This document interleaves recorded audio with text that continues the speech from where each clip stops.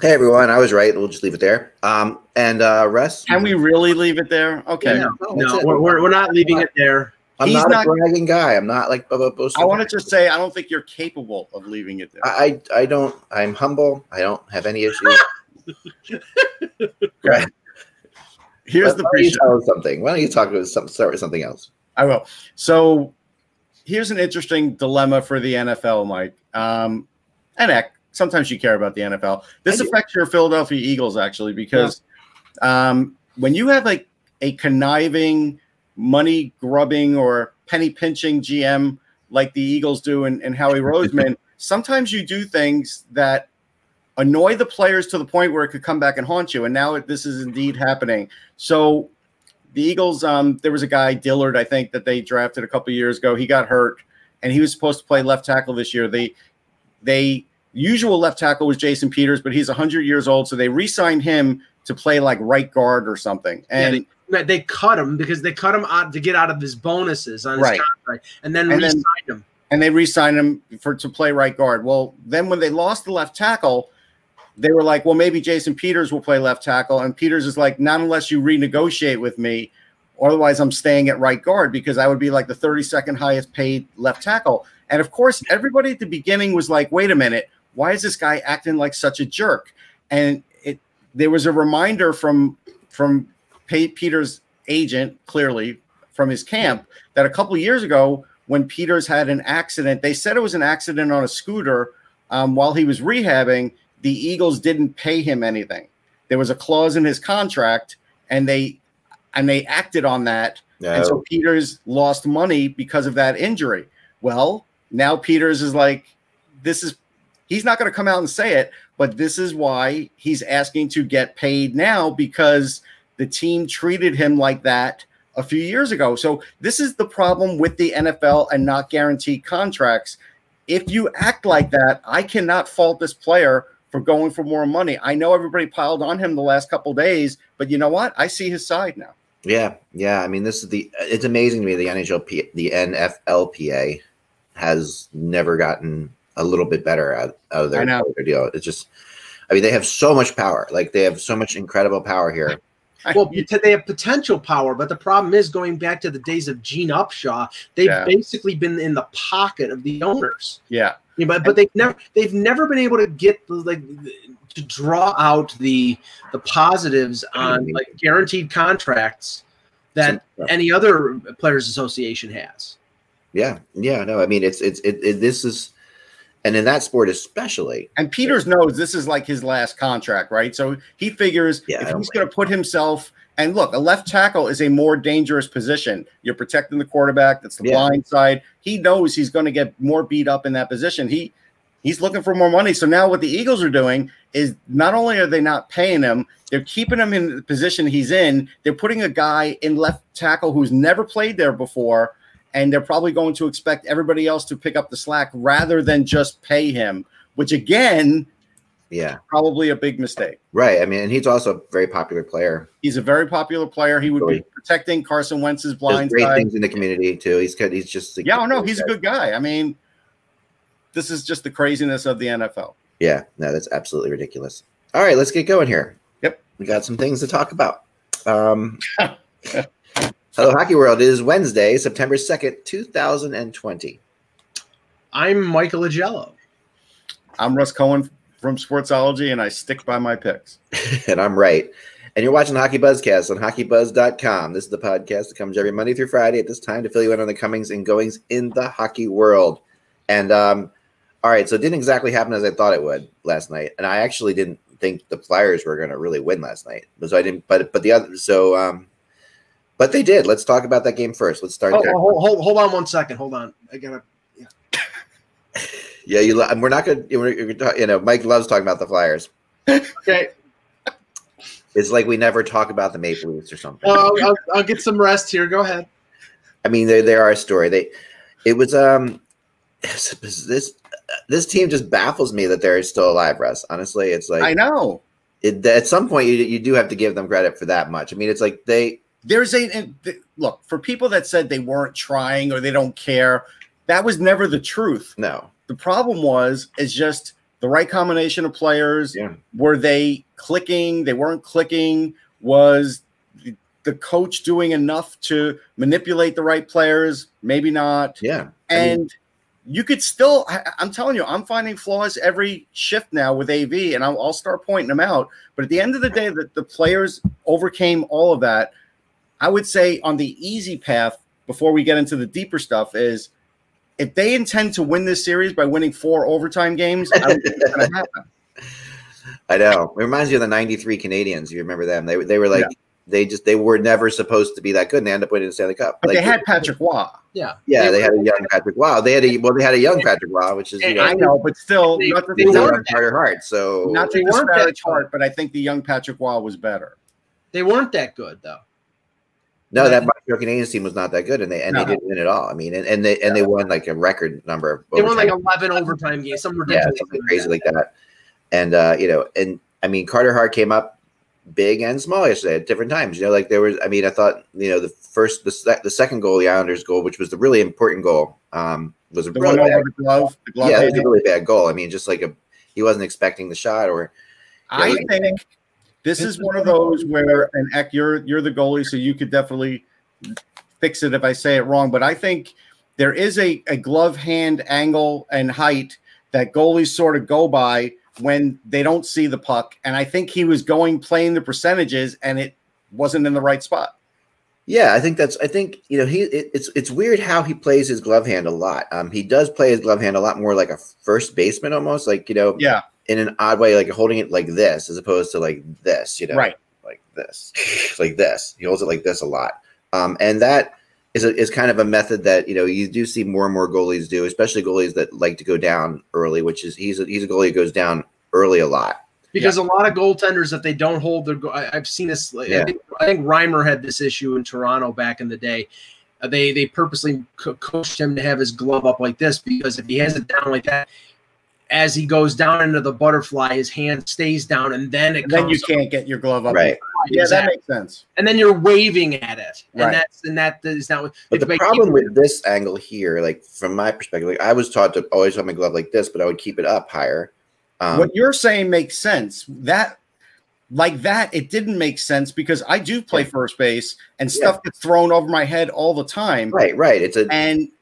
But the thing is, I do think when it's like the way he had it, I think by the time he realizes to adjust it, he couldn't. Yeah, right. You can't. It's hard to go up like this, right, versus going up like this. Like, right, just going like best I can. If you see my hand. Yeah. But up like this requires your you whole have the net arm behind you, so you could actually show on your fake net. Yeah, if your hand was that big, so to me, going up like this, which is just your elbow, this is your whole arm pushing up. Right. Heck, so, if that was the actual size of the net, you'd be an all-star in the NHL. I'd be good. Yeah, I'd be good. Yeah, we shoot at this net every afternoon. So yeah, it's no. So, but he does this a lot, and and sometimes it works for him. I mean, he makes it does help him sometimes. Though this shot might have been deflected, and some people were saying that in the chat room, and I don't know if it was. If it was deflected barely. The point, right. And whether it was deflected or not, his positioning wasn't good on the shot. Coming in, and he was pretty far back in his net too. And the other goal to the left side, he definitely could have stopped. I forget whose goal that was. The first goal, maybe was it the first goal? The third goal was a beautiful play by Clutterbuck. I mean, Clutterbuck's pass to Brassard on the third goal was phenomenal. It was. That was a great. I mean, maybe it was the first goal. Maybe it was the first goal. Well, that was the one. That was the one that was reviewed because Barzal was knocked into the crease. Right. Oh no. Okay, then no, it wasn't that one that I was talking about. It was the Clutterbuck one. You're thinking about So I felt like are you talking about the Brock Nelson goal? No, the Nelson goal was the one we were just talking about with the shot from. Yeah, the Nelson was the shot over the glove. I think it's the other goal with Brassard goal, which was from the tying goal. I think he didn't move the right way on that goal. I don't think because again, sometimes you're guessing, and I don't think he guessed right on that. Yeah, what happened? I mean, normally, so if he's in that position, he's up against the post, right? And he's up against the post. He should have his stick angled out like this, like what you do normally. Like if you have your stick like this, once a guy goes to that side of the net, you're supposed to put your stick like this to help block passes that could come across, right? And this got him in trouble the other day when he kind of deflected a shot in on his own in the game before that. But it's especially that was more of that was not the right play to do because that was a straight up shot. But when someone's going behind the net, he would normally have his stick out like this. But what happened is Clutterbuck was skating as if he did basically what I call I call it the Mark Messier pass because Messier did it all the time. Yeah, but this is Cal Clutterbuck. It's different. I know that, but that doesn't take away from the beauty of this. No, but the idea is that's why I don't think he expects Clutterbuck to do that. Like, that's fair. I think he thinks Clutterbuck's going around the net with the puck, which is instead of like suddenly reversing it and putting it back. So I think he caught him at the exact moment where if he thinks Clutterbuck's going to pass his stick like this, if he's going to go around the net, his stick's like this, and he's thinking of going around the net when Clutterbuck passes it across. That's what it looked like to me. And it was just it was an amazing pass. Now, the real issue to me is how Brassard is all alone. Like that, be like he is by himself there. He was by himself. And there's no reason that late in the game. Yeah, at that point, like he is totally alone. And that, had a lot to do, I felt, with with the lines that the Flyers put out towards, that he was defending the lead with. Like he was. Right. So before we do the lines thing, one more thing. So let's talk about the if you were a Flyer homer or thought that was goaltender interference. I'm just gonna give you my opinion on it. Yeah. We know Pitlick was pushed, so that's one thing. Barzal, people think he stayed there. Yes. He was holding on to the net because he was losing his balance. Yeah, he did move. He just maybe didn't move as fast as you'd like it to let your goalie back in there, but he did try and move, but he was falling. Well, I agree. They made the point on the replay, Russ, that it was actually Provorov who limited Hart's ability to move to the left because he was down on the ice in between Barzal and him. But I think Barzal lingered. I think. I don't think so. Now it was granted in real time. It was a second. It really was. That's what and if you look, and I think Eck caught this too. If you look, the reason he held onto the net because he was going to fall too. Yeah. No, it was a mess. It was a mess. And at that point, there is no rule in the NHL. You have to get out of there in a hurry. Like that's like, you have to make they want you to make a reasonable effort, which is like totally, subjective, right? So, right. You don't have to like get out of there immediately. But when the puck goes off of you and you're limiting the goaltender's ability to move, then it's goalie interference. But it was until you got there, that the NHL seems that the NHL does now. The interesting thing is like Pitlick knocks him into the net. Someone else knocks Pitlick. It was a border like the transitive property of checking. That it's like it was a borderline call. So I was border, but I didn't really have a big issue with it. Like I felt like. So now let's do the line stuff, because you and I were on the same page with this. Yeah. AD always falls in love with his fourth line. He's the coach that just has the ultimate fourth line all the time. He did it in Vancouver. He did it in New York. We're not going to go back on that. But the fact that Nate Thompson was – now somebody said to me, I think it was Anthony, that he felt like he was out at the end of his shift, and that's why he was there for both goals. I'm not sure because, if you want to take Couturier out of it because he had the injury, Nate Thompson still had played more than Konecny, and he was playing just a little less than Giroux, which means that AV left him out there on purpose because he feels like he was his shutdown center. And if you feel like Nate Thompson is your shutdown center, you got a problem. Not as much shutdown, Russ, because I play. Well, no, but this is the reason why. Last night he was 69% on faceoffs. Okay, but again, he's slow. I know he's slow. I'm not disputing your. No, I know. But that's a good point. It's a very good point. Getting into Vigneault's mind, he's like, if I win the face-off, then I can get him off the ice, especially in the third period with leading 3-1 and with Couturier not coming back after the collision. I think he was saying get possession, get him off the ice, and he couldn't get off the ice. And he couldn't get off the ice. Now I'll tell you, the two injuries. I think there's a greater probability that we see Barzal in Game 6. Yeah, we're going to see Barzal in Game 6. Than we do see Couturier, because Couturier. I agree with that. It looked like. I'm not a doctor. I'll only play it on the Buzzcast, but I think that he, at absolute best, it was a hyperextension. At absolute worst, those are the type of injuries that could be ACL tears because the way his leg bent backwards. That was scary.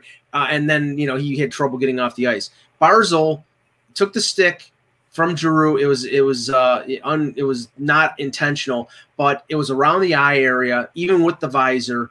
I mean, there probably is going to be some swelling, but there's a chance he could play in Game 6. But the possibility if Couturier's out, that they'd say, okay, well, it's sort of like they'll just put Nate Thompson there instead. There you go. Yeah, I mean, like as the number one center. There you go. Right. I mean, the thing with Thompson is like, this whole concept of just because you get a character guy who's like, and he built this up, right? Because pregame he talked up Thompson. He talked about wearing his big boy pants. You knew when AV was doing that he was going to game plan Nate Thompson heavy in that game. You knew it.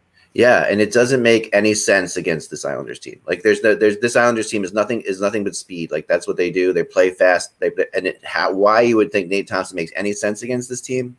I mean, he could win faceoffs, but after the faceoff, you got to get him off as soon as possible. Right. In your own zone, that's dangerous. I think it makes perfect sense against this team as a fourth line player against a team that has Clutterbuck, Cizikas, Martin, Johnston, Komarov. You want somebody with size who will push. When I saw them up against the Pajot line before the goal even happened, I was like, Why is that even a good matchup? Right. That's your problem. When you're putting Nate Thompson. The players need to figure out that they got to cover. Nate Thompson played 17 minutes and 33 seconds. That is ridiculous. They're somehow in denial, like maybe because they tried to get Pajot at the trade deadline too, but it's bizarre. They have to figure out that Pajot is left all alone all the time. Well, yeah. And he's very good at getting, but he's a very slippery player. Yes. He's good at finding his spots. If Couturier doesn't play, does that mean Morgan Frost is in? I don't know, because Frost hasn't played in like a month and a half. I know Raffle would be, but he's hurt. But if Raffle were some sort of healthy, Raffle would draw. Raffle is such an important player for them right now. He is. I mean, if I get anybody back at all, if he's even like 70%, I get him in somehow. I agree with the fact that that Frost hasn't played since March, but the problem is if you look at what Colorado did, they put Connor Timmins in. He hadn't played since March either. They had to because they had no other choice. The only difference between the two players is though Timmins is more physical, like he's bigger than Frost, and who knows if Frost comes in if he's going to get hit right away. But Frost is pretty good defensively, though. I mean, he's okay, but he doesn't win board battles, and there's going to be board battles when he's on the ice against this team. But that's what you worry about. But what that means is, say Frost is your fourth line center, that moves Thompson up to third. Yeah. Yeah, that's a problem. Then your top two centers are Hayes and Giroux. I don't think Frost becomes your fourth. I think if you bring Frost in, he's your third line center. I think he's your third line center, and somebody else is taking the faceoffs anyhow. I think you're still keeping the fourth line as the fourth line. I think what would happen is this is just me. No, I'm not sure. I'm not sure who would take the faceoffs in that. Maybe Lawton would. Yeah, I mean, as you know, the one thing I was thinking about the Islanders, and I still think that they're going to win the series in 6, like I said the whole time. But because I just have this, it feels like they are a team. It's hard to get past the fact how bad they were down the stretch and how good they are now for me. Like I'm trying to you remember that they were two different teams though. They were absolutely terrible though. But they didn't have Adam Pelech. Pelech was out with the Achilles injury. That was massive. He's a big important defenseman for them. And they added Andy Green at the deadline. Right. No, but Green was there for that. Green was there for that when they were losing like crazy. I mean, Green was there, Mike. He did get him early. I mean, remember they couldn't. I don't think they won a game after the deadline, did they? If they won one game. Well, I mean, they were awful. They lost like 7 or 8 in a row. It was less than 2 weeks after that the league got shut down. So who cares? It's 2 weeks. I know. No, I know. But it's like, but you wonder, like, they're such a confident group now. I mean, they're acting like they're like the best team in the division and always have been, And by the way, I thought the Adam Pelech hit on Farabee was clean. I know everybody wants to bring it to the league, show it to the league. You know what? That is a situation where I feel like the bigger player did hit the smaller player, and it was clean. Yeah, I agree with you on that one. I think after the follow-through does hit his jaw a little, but that's the way it goes. Yeah, that's definitely the way it goes. I mean, I think that, it's just that to answer are we going to see, like, if the Flyers were to get out on them in Game 6, and if they were, the Flyers you won't be able to say this next game, if the Flyers win, you will have to shut up about I picked the Islanders and I know. I'm just having fun with it. You guys always mock me all the time. So I enjoy getting, my comeuppance once in a while. I know. So no, but no. So let's Enjoy your victory for 48 hours. Islanders' confidence could be shaken if the Flyers win Game 6. That's my thought process. Like, I don't think it was shaken yesterday. They came wasn't, back. It wasn't. It definitely hasn't been so far. Like I said, but if they lose Game 6, like there is a point at which an interesting thing that was brought up, last night on the later by I think Patrick Sharp it was, or somebody, or maybe Keith Jones, is that this Islanders team has not been good finishing off teams in the playoffs in general. Like over the last couple of years, like they've had issues where. No, that's fair. And they didn't finish off Florida right away. And they didn't finish off, I guess, the team before that. Right? Yeah, like the Capitals won the first game that they could have, right? Yeah. And Russ, I have to bring this up because I couldn't believe when on Monday, I traditionally will watch the Michael Kay show out of New York City, and their first commentary about the Islanders Philadelphia series was not, oh my God, how great are the Islanders playing? It was why in the hell did John Tavares leave the Islanders? Oh my God, really? They went back to that. Don't you think he's regretting the fact that he left the Islanders based on the fact they're one game away from the conference final? Honestly, do you understand that organization was a friggin' clown car at the time that Tavares left? There was no Trotz. Yeah, there was no Trotz. There was no Mitch Korn. There was Trotz, but just a few. No, there was no Trotz. They had hired Trotz before. No, they had hired Lou. They had hired Lou. They had hired Lou, not Trotz. It's just Lou. That's it. You sure about that? Yes. All right, I gotta check that out. I think they had let Capuano go, but they had not hired Trotz. They hired Trotz in the last ditch attempt to keep him there. No, Lou is the one who negotiated with him. Yeah, I know Lou's the one who negotiated with him. But I mean, just like the idea of getting the. I mean, it's just. I mean, I have respect for the guys on that show, but it's just so simplistic and dumb. That's ridiculous. Yeah, because honestly, it's like, okay, well, I know he was going back to his hometown. No, the Islanders franchise at that point, with their ownership, with their management under Garth Snow, they were a friggin' clown car. They were. Right now. Yep, I'm right, guys. Sorry, I want to point out that I'm right here.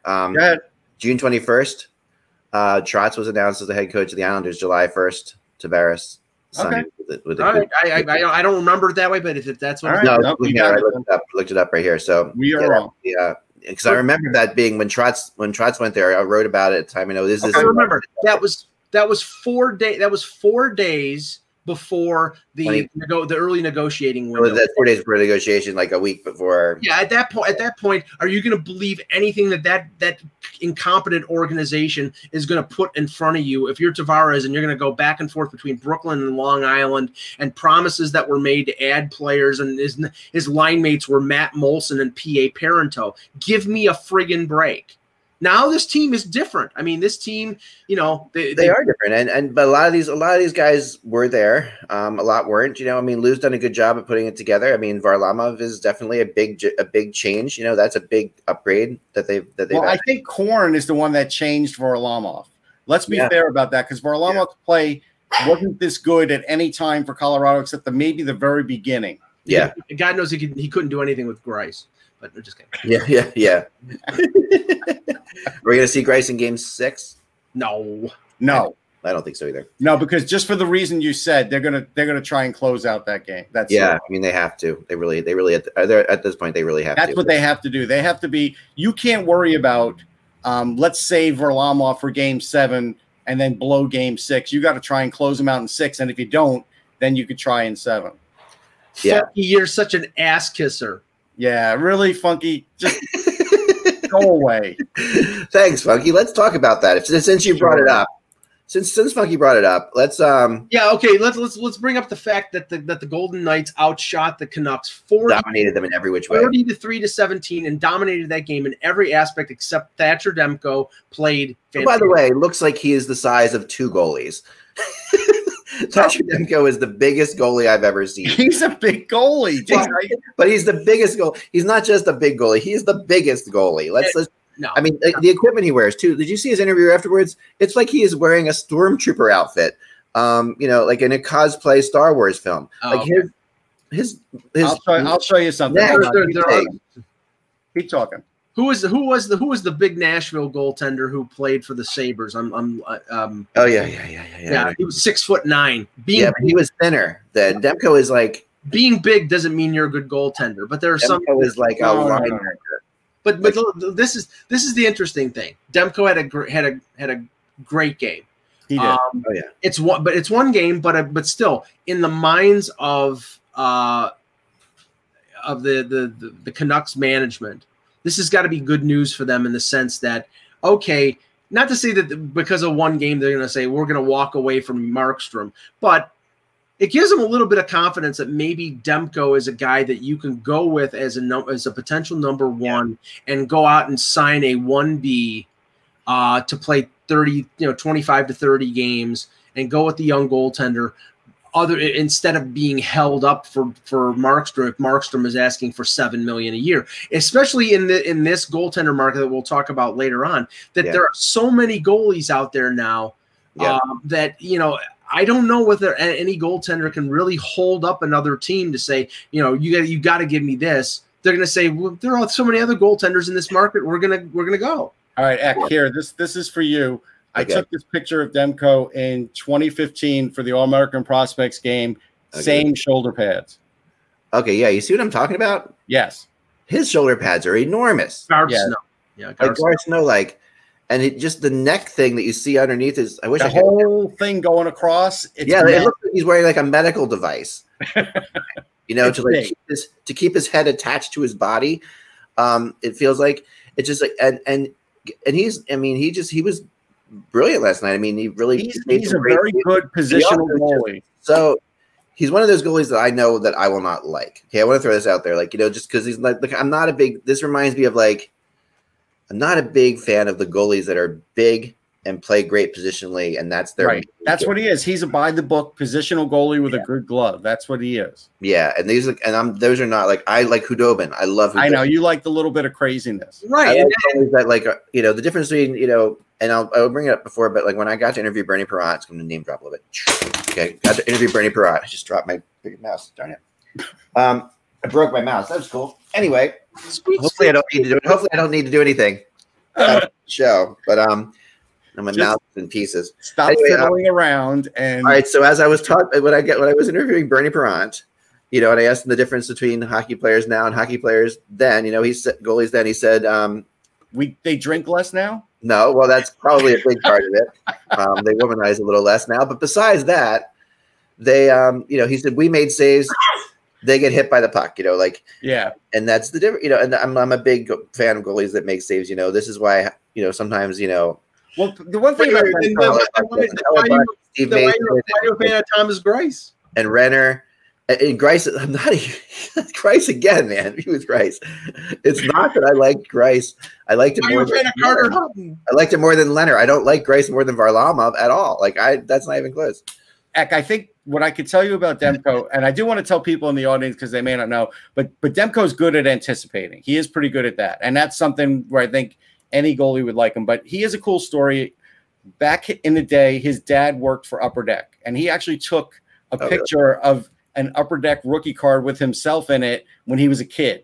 Oh, that's cool. He's from the San Diego area. He and Eric Comrie came up through the ranks, and Comrie was actually the higher ranked goalie of the two. And as you can see, he's going to turn out to be the better goalie. I know his family a little bit. They were thrilled. I can't even tell you how excited they were. That he is a great guy. Matter of fact, he got drafted in Philly, so we ran into him a lot. He was in the Philly draft, and no, he is a great guy, but he is a guy that has been waiting his turn, and he's still waiting his turn in a sense because Markstrom is hurt. Yeah. But he did a lot for his career now because now he put a question in the Vancouver Canucks' mind: are we going to pay Markstrom, or are we just going to go with Demko? And that's a big question now in their minds. It is, although at the end of the day, I think it was really interesting because they said, who do you go with in Game 6? And if Markstrom's healthy, you got to go back to Markstrom. Oh no, they'll go back to Markstrom in this series because they have him. Yeah. But will they pay Markstrom beyond this because now they saw a preview of what Demko could do? Right. That could save them millions of dollars. No, it really could. And, I know there are some people I've talked to some people who are huge believers in Demko. And last night was just, you know, yeah, you had to be pulling for the kid because of the way it was just one of those like Rocky versus, you know, it really felt like, you know, like you get up against the ropes type thing, you know, like banging Rocky into the boards, you know. Yeah, if we hear the cliche, and it is a cliche, that a backup goalie has to be ready for anything, that is the proof of it last night, being ready for it and making 42 saves. Like that is again, not playing forever, and then all of a sudden getting thrown in there for 42 saves. The goalie I was talking about was Anders Lindbach. That was Lindbach. Okay, he was like 6'9".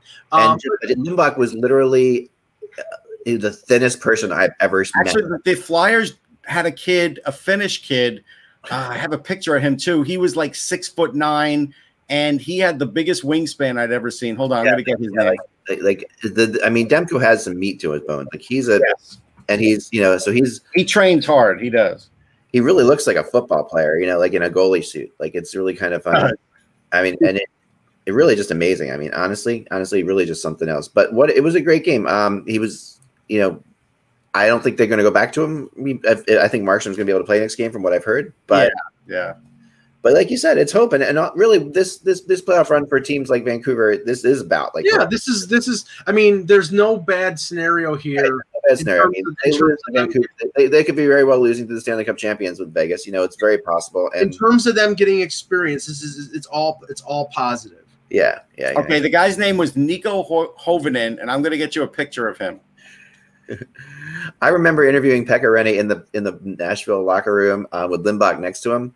And I had them two of them stand up one time next to I took a picture. I wish I could find it. It was just that Lindbach looked like a praying mantis. Is all I can say. Like I'll never be able to find my picture of Hovinen, but I'm going to get you one where it shows how big this guy is. Yeah, the problem is that not only was Anders Lindbach looking like a praying mantis, the team that he played for had to pray that he didn't let in 5 goals. No, exactly. I know. I agree. I can see the good picture. But anyway, let's So yeah, I mean, but you know, this game felt like I'm not going to take credit for calling this game a lock. What I was doing yesterday is just doing like we've all been around hockey long enough. Like this is like that's my thing on this. It's like look how much bigger he is. Hold on. Go ahead. Than the actual bar. Well, one of the saves he made last night in the game, he made on his knees, and he was down on his knees, and like the player was trying to shoot high, and there was no room. Yeah, this guy had no high either. He was in Flyers rookie camp, but the problem was he was too slow post to post. Unbelievable. Really, just like that. The bottom line is you guys still have to have speed. I mean, Demko obviously can skate, so it's you know. But on one of the plays last night, geez. Demko's a tough kid. People forget when he was playing in the Frozen Four, which also was in Philly. He had a bad hip, and he played for BC, I think it was, with a bad hip, and literally got hip surgery right after the Frozen Four was over.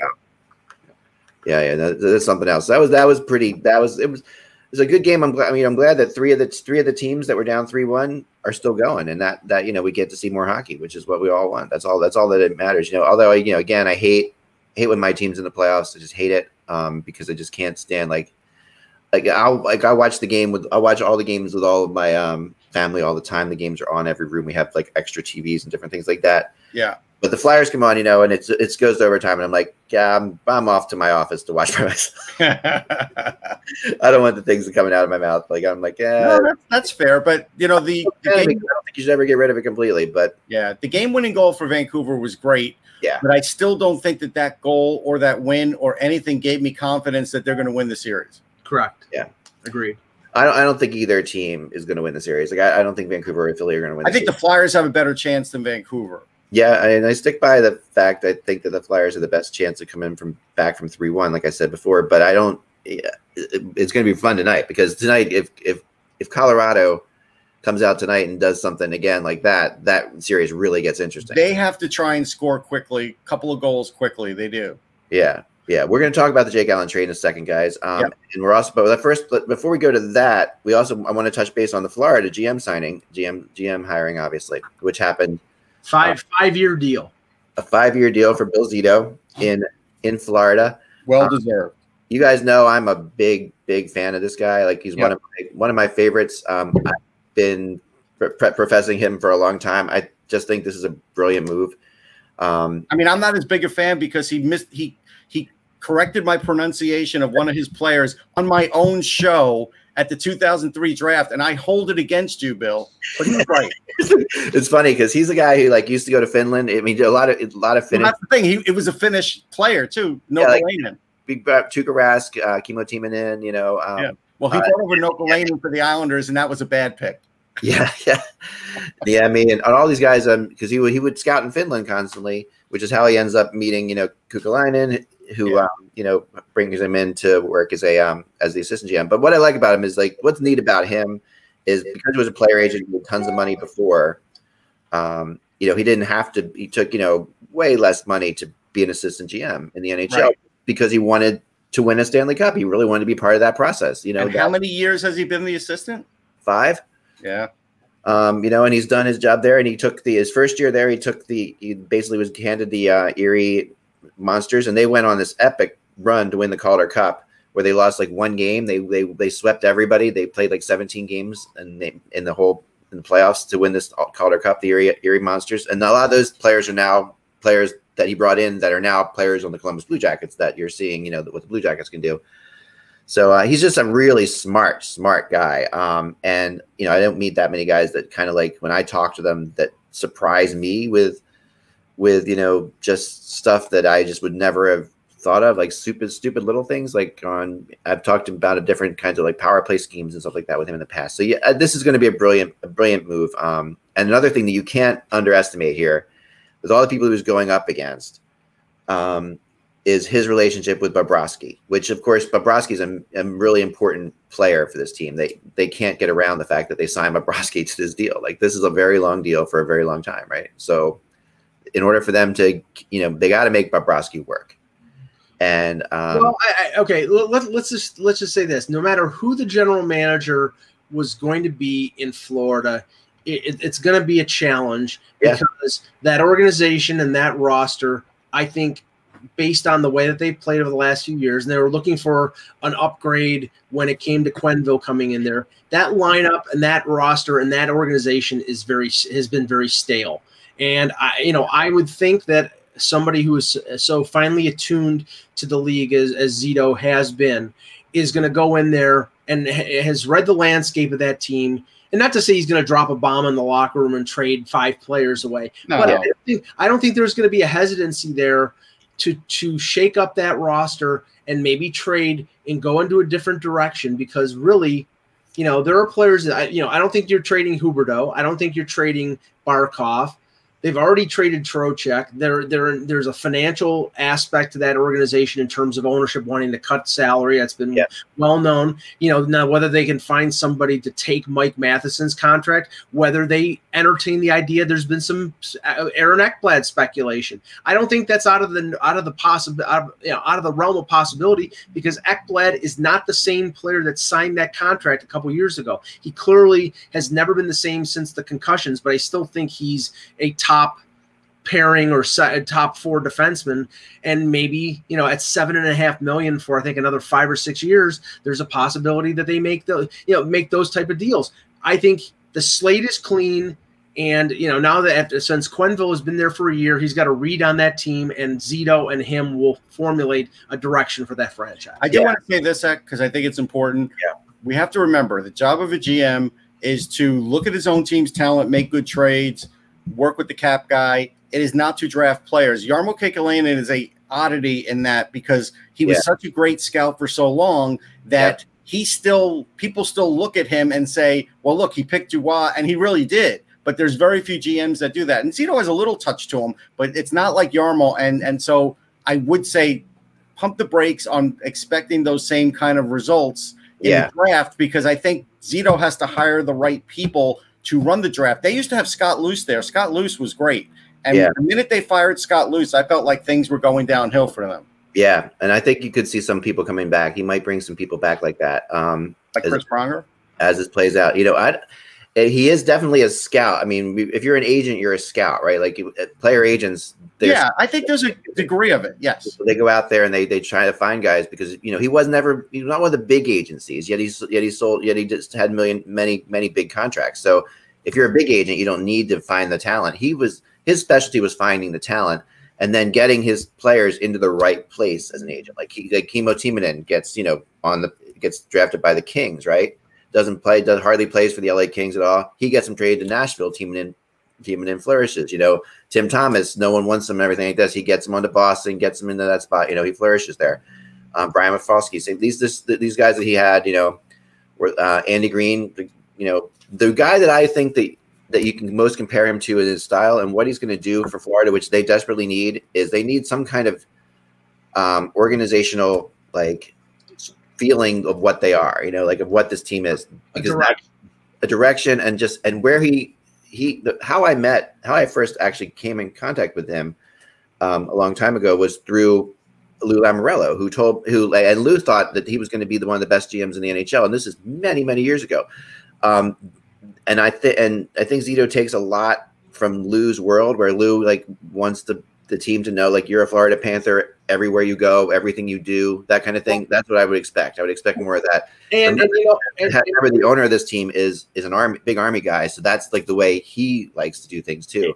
And you know what, Eck? But based on what you just said, and based on where that organization has been, that would lead me to believe that he will come in there and make an impact. And I think the way that you walk into the room and make an impact is by making a change. Here's an interesting thing, Eck. Let me ask you if you would do this. So, for the last 4 years, Scott Luce has been the director of amateur scouting for the Vegas Golden Knights. How's that worked out? Pretty good. And before that, Scott Luce was there for a lot of the great picks for the Florida Panthers. What about bringing him in as assistant GM? Yeah, it'd be interesting. I think it'd really be interesting because he knows the market, he knows players. Right. He could be the right guy for that job because, like I said, I felt like he was ousted the wrong way the first time, and then he's proven himself yet again somewhere else. I'll give you another name, and I don't know if there's any connection between Zito and this guy, but in terms of somebody who is a fine eye for talent, who's out there, who left an organization a few months ago, Rick Dudley. Rick Dudley is still out there, and that he has a good eye for talent in whether it's pro scouting or amateur scouting. So the problem with Dudley is with that one, honestly. Would Dudley take a lesser position right now? I don't know. He might. He was assistant GM in Carolina, so if it's right, but what if they don't want him for assistant GM? What if they want him just for his scouting? Would he do that? Then it probably wouldn't be a fit. Right. Yeah. Yeah, I mean, Zito's it's interesting. It'll be. I think he will definitely do stuff. He will evaluate every player, and he's going to want to have a Panther type player, like a Devil player or an Islander, like you always heard with Lou. Yeah, they need an identity. That's the thing he's going to bring, and that's what they desperately need. I think that that's what the owner saw, and all these, as we know, everybody interviewed for this job. So, I'm not surprised he got it. I know the NHL has been high on him too. The NHL always has their guys that they want to be GM because they know that these guys are going to be really good for the game. And it's going to make the whole thing interesting. That it's going to make that division, which really is owned by 3 teams right now, and we're going to see where this goes, how this plays out.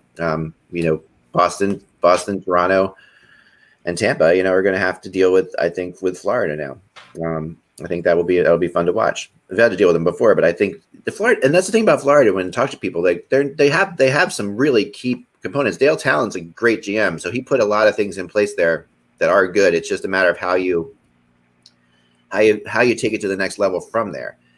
And it does. Remember, Talon built the Chicago Blackhawks dynasty teams basically before, but wasn't there for it when they won. Yeah. I think you can see. Dudley built him for Jay Feaster in Tampa. I mean. Yeah. This is something. Listen, whether we like it or not, we saw what Jay Feaster did after. I'm sure some people in the chat room could chat about that. Yeah. That was all Dudley. Yeah, right. Yeah, I think Dudley will be he's. I know that they're all connected in some way, shape, or form. So we'll see how that plays out. Let's talk about that trade. Yeah, so we had a trade today. So Jake Allen, the interesting, just a week ago, he was the guy who was maybe going to take the Blues. Now he's been traded to the Montreal Canadiens. Hey, this is so typical Mark Bergevin and the Canadiens. You've got $18 million in cap space. Your team can't score. So what do? You go trade for a $4 million backup goaltender, and you give them a third-round pick. What an absolutely asinine move. Now, I disagree. You know why? Let me finish. Okay. Is Jake Allen a decent goaltender? Yes. He probably is he's a very good backup. No doubt.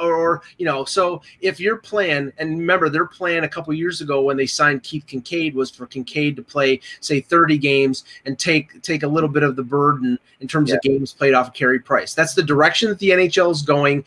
I get that. But there were ways to do that and not spend $4 million. Now he's a UFA at the end of next year, and maybe the plan is to flip him. You don't know in terms of this goaltending market. Or not have to protect him. Well, he's a UFA, so you don't have to. UFA, so it doesn't matter. Okay, sorry. Right, exactly. So you're protecting Price. Charlie Lindgren is under contract. They didn't have confidence in Charlie Lindgren to be the backup, which they went and got Kincaid when he was the potential backup. So that might be an indication. I just think this is proof to me that the Habs have enough money and nobody to spend it on. That this is going to be a situation where the players that they're going to have to trade for, now they had 14 draft picks, now they have 13. They've traded one of them to get Allen. They're probably going to have to go out in some of these deals, and trade draft picks and trade players on their roster to bring players in, because I don't know how many players are knocking down the doors to sign a free agent deal with the Montreal Canadiens. This is not 1979. This is not the Habs that won Stanley Cups. This is the Habs where your fan base is burning you in effigy if you play one bad game. So, maybe counterpoint, Russ. Counterpoint. Now that you brought in Jake Allen, you're giving Caden Primo another year to develop in the AHL rather than making him be the backup next year and not playing a lot of games. This helps the organization. Yeah, I kind of agree with and this is the thing. I mean, yes, they do have a ton of money to spend, and yes, there's not how many players are going to be out there. I think quite a lot of players, and I think they're going to be able to get bargains on players too, because what we talked about before, the cap going down and a lot of players being available. But the big thing that I like about it, actually, first of all, and then we'll talk about what St. Louis is thinking too. But this for Montreal, when you look around right now, obviously you need a backup goalie in the NHL. You need to have two goalies that you can go with at any time. We're seeing it in the playoffs now. Is how important is it? Like, we're just seeing incredible. Like Hudobin, the fact that they have Hudobin is why Dallas is still there. That's true. If they get, they obviously Bishop was their starter. They held on to Hudobin. Halak, took Boston pretty far as well. Francouz now. Although now I think they might rethink the whole situation. Yeah, Halak probably is the kind of goalie that looks better as a backup, which is all you really wanted out of him. So, but can he step up to be a starter? Can Jake Allen step up to be a starter? Jake Allen on the one side, a goalie who's not dealt with pressure very well, putting him into Montreal, that's a thing. Like, to me, that the first thing. Jake Allen's won a Stanley Cup. Carey Price hasn't. Right. Yeah. Well, but right. Let's just say this though. If Carey Price gets hurt like he did a few years ago when Chris Kreider took him out, would you rather have Jake Allen in net than Dustin Tokarski? Of course. Yes, and that's where it comes down to. But the situation making the playoffs, you need a certain amount of points from your backup goalie. You're spending $14 million on your goaltending next year. That's not good. But you're also by giving Price by not beating Price up, you're getting more out of him and more time. Right. You're getting you're giving more training for Primo. Like, this is for goaltending development, Mike. It's fine. Not really for goaltending. And you get another year out of Price. That all that stuff helps, Now, St. Louis, why they would do this? Because they're obviously room for a young goalie that they got to. Well, I do think, and I'm going to say this, and I really do think that this is a sign towards Peter Angelo signing. And Jan in our little chat said, now they're well on their way. They're not well on their way because right now somebody, and they are well on their way. But let me finish here. Go ahead. Because right now I believe they have about $6 million in cap space. Now, they have to move out another significant salary to be able to sign Pietrangelo, and that's right. You've got Vince Dunn as an RFA who had a good year. He's probably a $2 to $3 million player. The rest of their players are signed through next year. You know, Jakob de la Rose probably you get it at league minimum or close to that. They're going to have to either move out Steen or Schwartz or maybe Dunn or a Parayko to be able to. Steen will get moved. Yeah, well, I don't know if he'll get moved or he'll retire. If he retires, then that opens up almost $6 million. I'm just saying that's who they'll target. They're not going to do Dunn. I don't think he's going to take Steen at 36 years old. You know, coming off the year maybe he retires. Maybe they say we're going to buy you out, or maybe they say we're going to trade you, and he decides just to retire. If that's the case, then they have the money. But the thing is, what's Steen making for how many more years? $575 for next year. So just for next year. Yep. No, you give a team a draft pick, they'll take Alex Steen. In this. Yeah, if I give a team a second round pick, they will take Alex Steen and his money. Yeah, maybe. But the thing is here, even if they open up this money, even if they trade Steen or they trade Jaden Schwartz or they clear more money to sign Pietrangelo, you're giving him probably $9.5 million on a long-term deal, and then you're capped out. Yep. And that's the problem. Then Jaden Schwartz is a UFA at the end of next year. Then basically saying goodbye to Jaden Schwartz. I mean, you're really putting yourself one of the most important players on their team. I mean, that's the bottom line. That's how they see it. Like they see. I know, and it's all dependent on whether they're willing to come up to pay Pietrangelo what he deserves, and whether they're willing to put themselves up against the cap, which they've never really been a cap team. They've always been sort of like, pay in the mid 70s, but not 80, not right to 81.5. If they make this signing, if they sign Pietrangelo, they're going to be a cap team. They're going to be right up against it for a number of years. Yeah, and I think that's what they're going to do. And I mean they don't have a whole lot that they have to do. Like as far as if we're going to go out and get other players. I mean, the Blues are a really good team still. And honestly, the reason I don't believe they'll get rid of Dunn is he's 23 and they have him under control. And even if he's not going to be a 50-point guy, he's definitely a 30-point guy. And he's a plus every year. Like why? And he's fast. Why in the world am I going to get rid of that? I'm not. Well, you're not going to get rid of that if you don't have to, but they might have to if they're ready. No, they won't have to. They'll do. There's so many other things they can do. Well, I mean, this is the time that they're going to do it. I think this shows this is what they had. This is the biggest thing they had to do to make this happen. Allen was definitely a big obstacle. Anything else they're going to do is going to be easier than this was. I think. I don't think this is enough, but I mean, it's part of the way. Well, what's the fall cap going to be? It used to be the summer cap, but now it's 10% over, but they have to be at 81.5 when the season starts. I get it. I get that. So you can go up to 90 million, but on December 1, if the season starts, then you have to be at 81.5, and that's the thing. If they're paying Pietrangelo $9 million, which everybody seems to think that's around. Best case scenario, they're paying him what Arizona paid Ekman. Well, you know what they could do? I could see this scenario.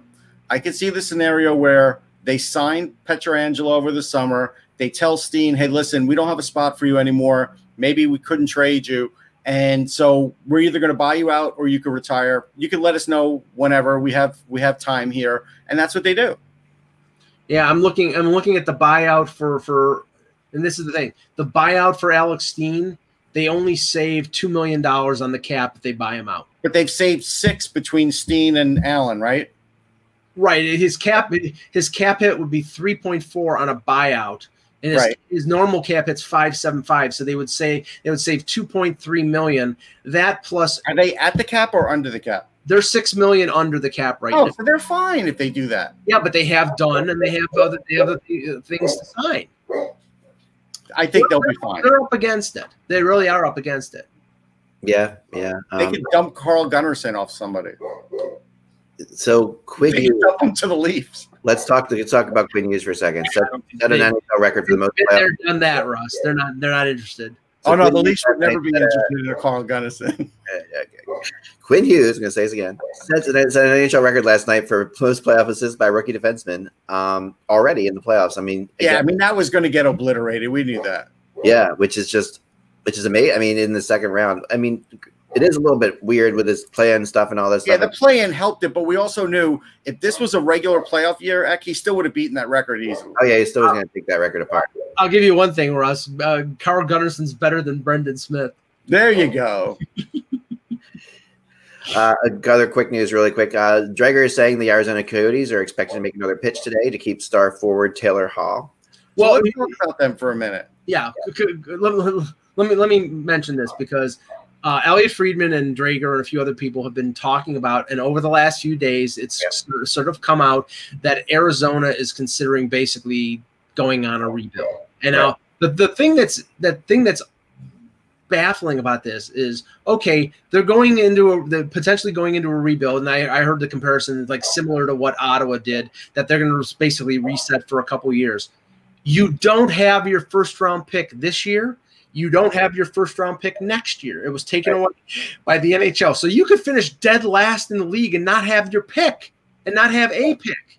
Now they'll get first round picks, they'll get draft picks, and they'll if they trade Darcy Kemper, if they trade Ekman Larson, no doubt. But you're not going down the road of a rebuild when you're going to be picking in the middle of the first round when you're having a terrible year, and it doesn't make any sense. If they sign Taylor Hall, they're not rebuilding. Right, exactly. And that's what but the thing is, Russ, that if they sign Taylor Hall, that's another second round pick they lose, so that they won't have a pick in the next two drafts until the fourth round.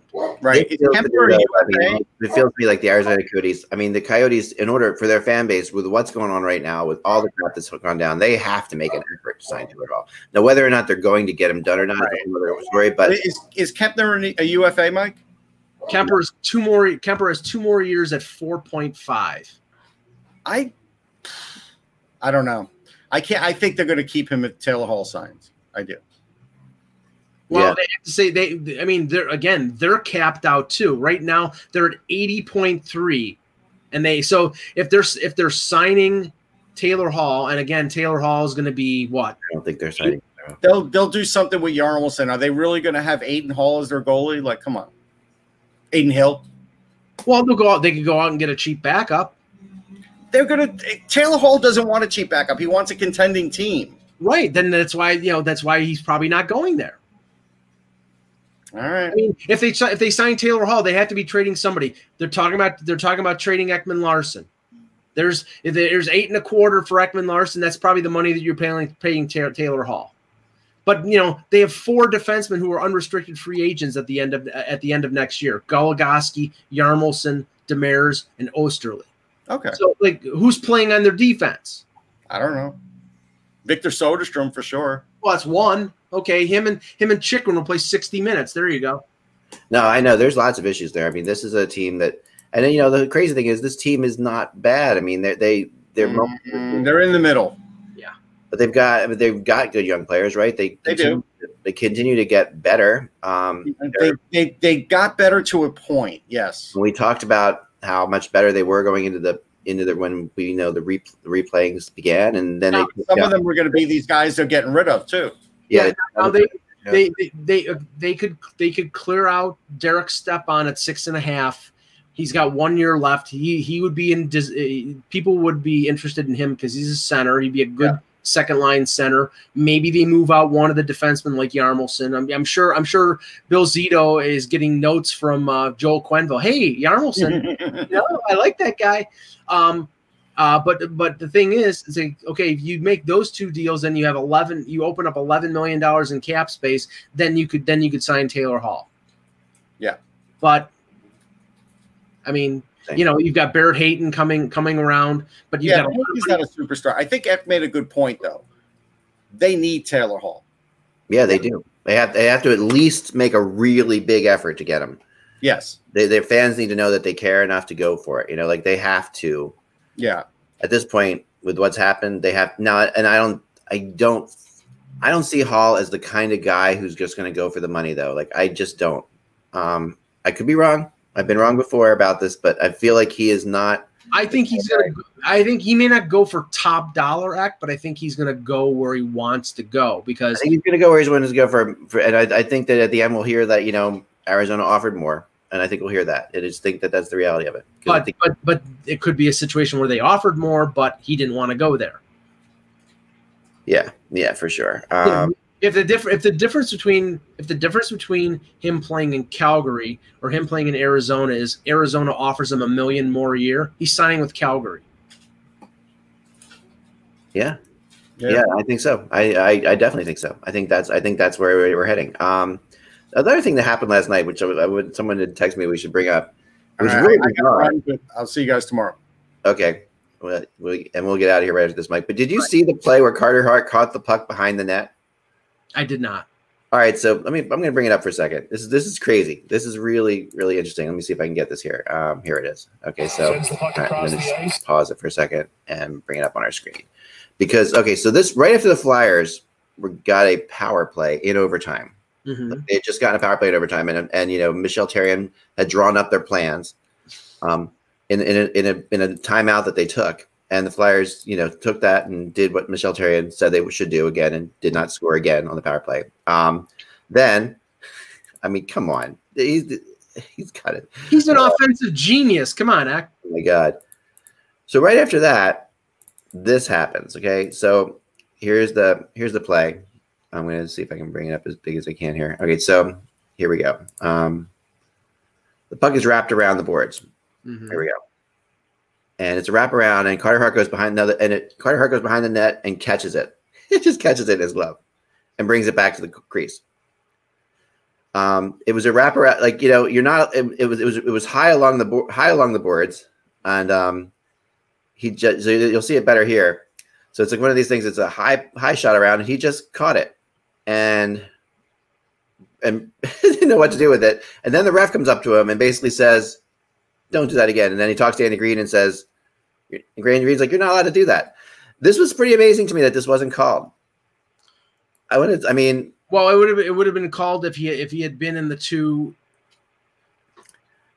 No, this is a rule. You're not allowed to do this. Like, it's a flat out rule that you can't freeze the puck behind the net ever, and you can't bring it back into your. Then it should have been called. It was 100% delay of the game. This is just there's this flat out. Otherwise you would see goalies do this a lot. Like the puck's wrapped around, hard wrap that they try to get to, they can't get to because it's high or whatever, and they try to block it and miss it. That's what was going to happen here.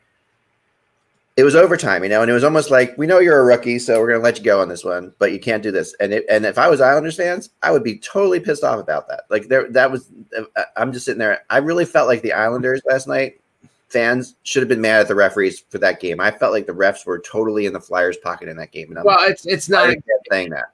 It's not exactly Doug Gilmour getting high stuck by Gretzky, but it is something where it should have been called one way and it wasn't. And now that the Flyers won the game and are still alive in the series, that it gives the Islanders and their fans a little bit of a situation where they think that should have been a penalty, and maybe they score on the power play, and then it's crazy, and that really should have been a penalty.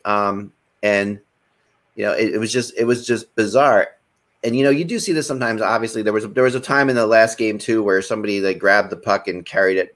When players carry the puck for a long period of time, accidentally, quote unquote, accidentally, and I saw it you saw it in another game, and the ref go up and warn a guy that, but.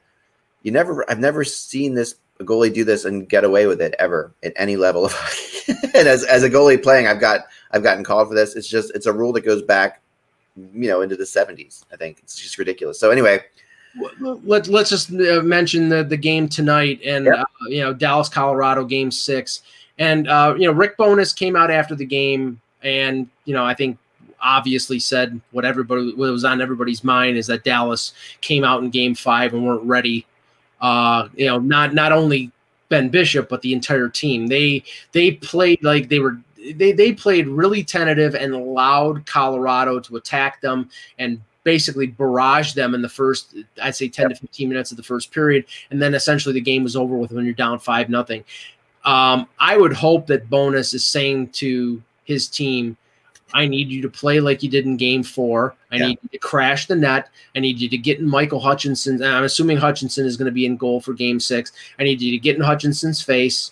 I need you to crash that Colorado defense and cut McKinnon off like Chicago cut McDavid off in their own zone to prevent him from building speed through the neutral zone. I mean, Dallas dominated Colorado in Game 4 worse than Colorado dominated Dallas in Game 5. They're wholly capable with their size and with their ability to dominate that first period. And I think they have to, because if they allow Colorado to get momentum in that game, you're going to Game 7. So yeah, I agree. Now, who's in goal tonight? I would assume it's going to be Khudobin and Hutchinson, but I haven't seen anything yet. Yeah, I mean, and Hutchinson's the big. He's definitely Hutchinson, huh? Well, I mean, it sounded like Francouz was hurt, so I mean, I don't think he's available. I'm checking right now to see. Yeah, I've not heard anything about it. I don't know, maybe someone in the chat room has, but I haven't heard anything about it yet. So, I mean, we might not hear for a little bit because it is later. But that's Hutchinson is a. I mean, he played. Yeah, I mean, it's pretty funny because he was terrible in Toronto as a backup. He was the reason that they went out and got Jack Campbell. He was basically a third-string disaster goaltender for Colorado, not thinking that both their goalies got hurt. Yeah. Sean Shapiro, who covers the Dallas Stars, says, as expected, we're not going to get anything on the Stars starting goaltenders or lineup until warm-ups. Dallas is also pretending that they might play Bishop, which is hilarious. That's the most ridiculous thing in the world. Yeah, if they play Bishop, the way Bishop played, I mean, the way Bishop played, Bishop looked like he was hurt. He looked like he was hurt, and then Bishop, to his credit, man, he was hurt the whole friggin' time he took Tampa to the Stanley Cup Finals. He was playing hurt. Remember, he was just not sharp at all. And I mean, I would think that they have to go with Khudobin. As for Colorado, I would assume, I would be shocked if Grubauer is ready to come back. I haven't heard anything about him being ready to come back at all. We'll find that out later on. Find it out soon. But all right, so we're gonna get going. Bishop would be a better goalie if he didn't have to just move diagonally. That's all I'll say about that. That's a joke. Anyway, it's bad chess joke. Chess Bishops. Yeah. Have to move diagonally. All right. Remember, without the buzz.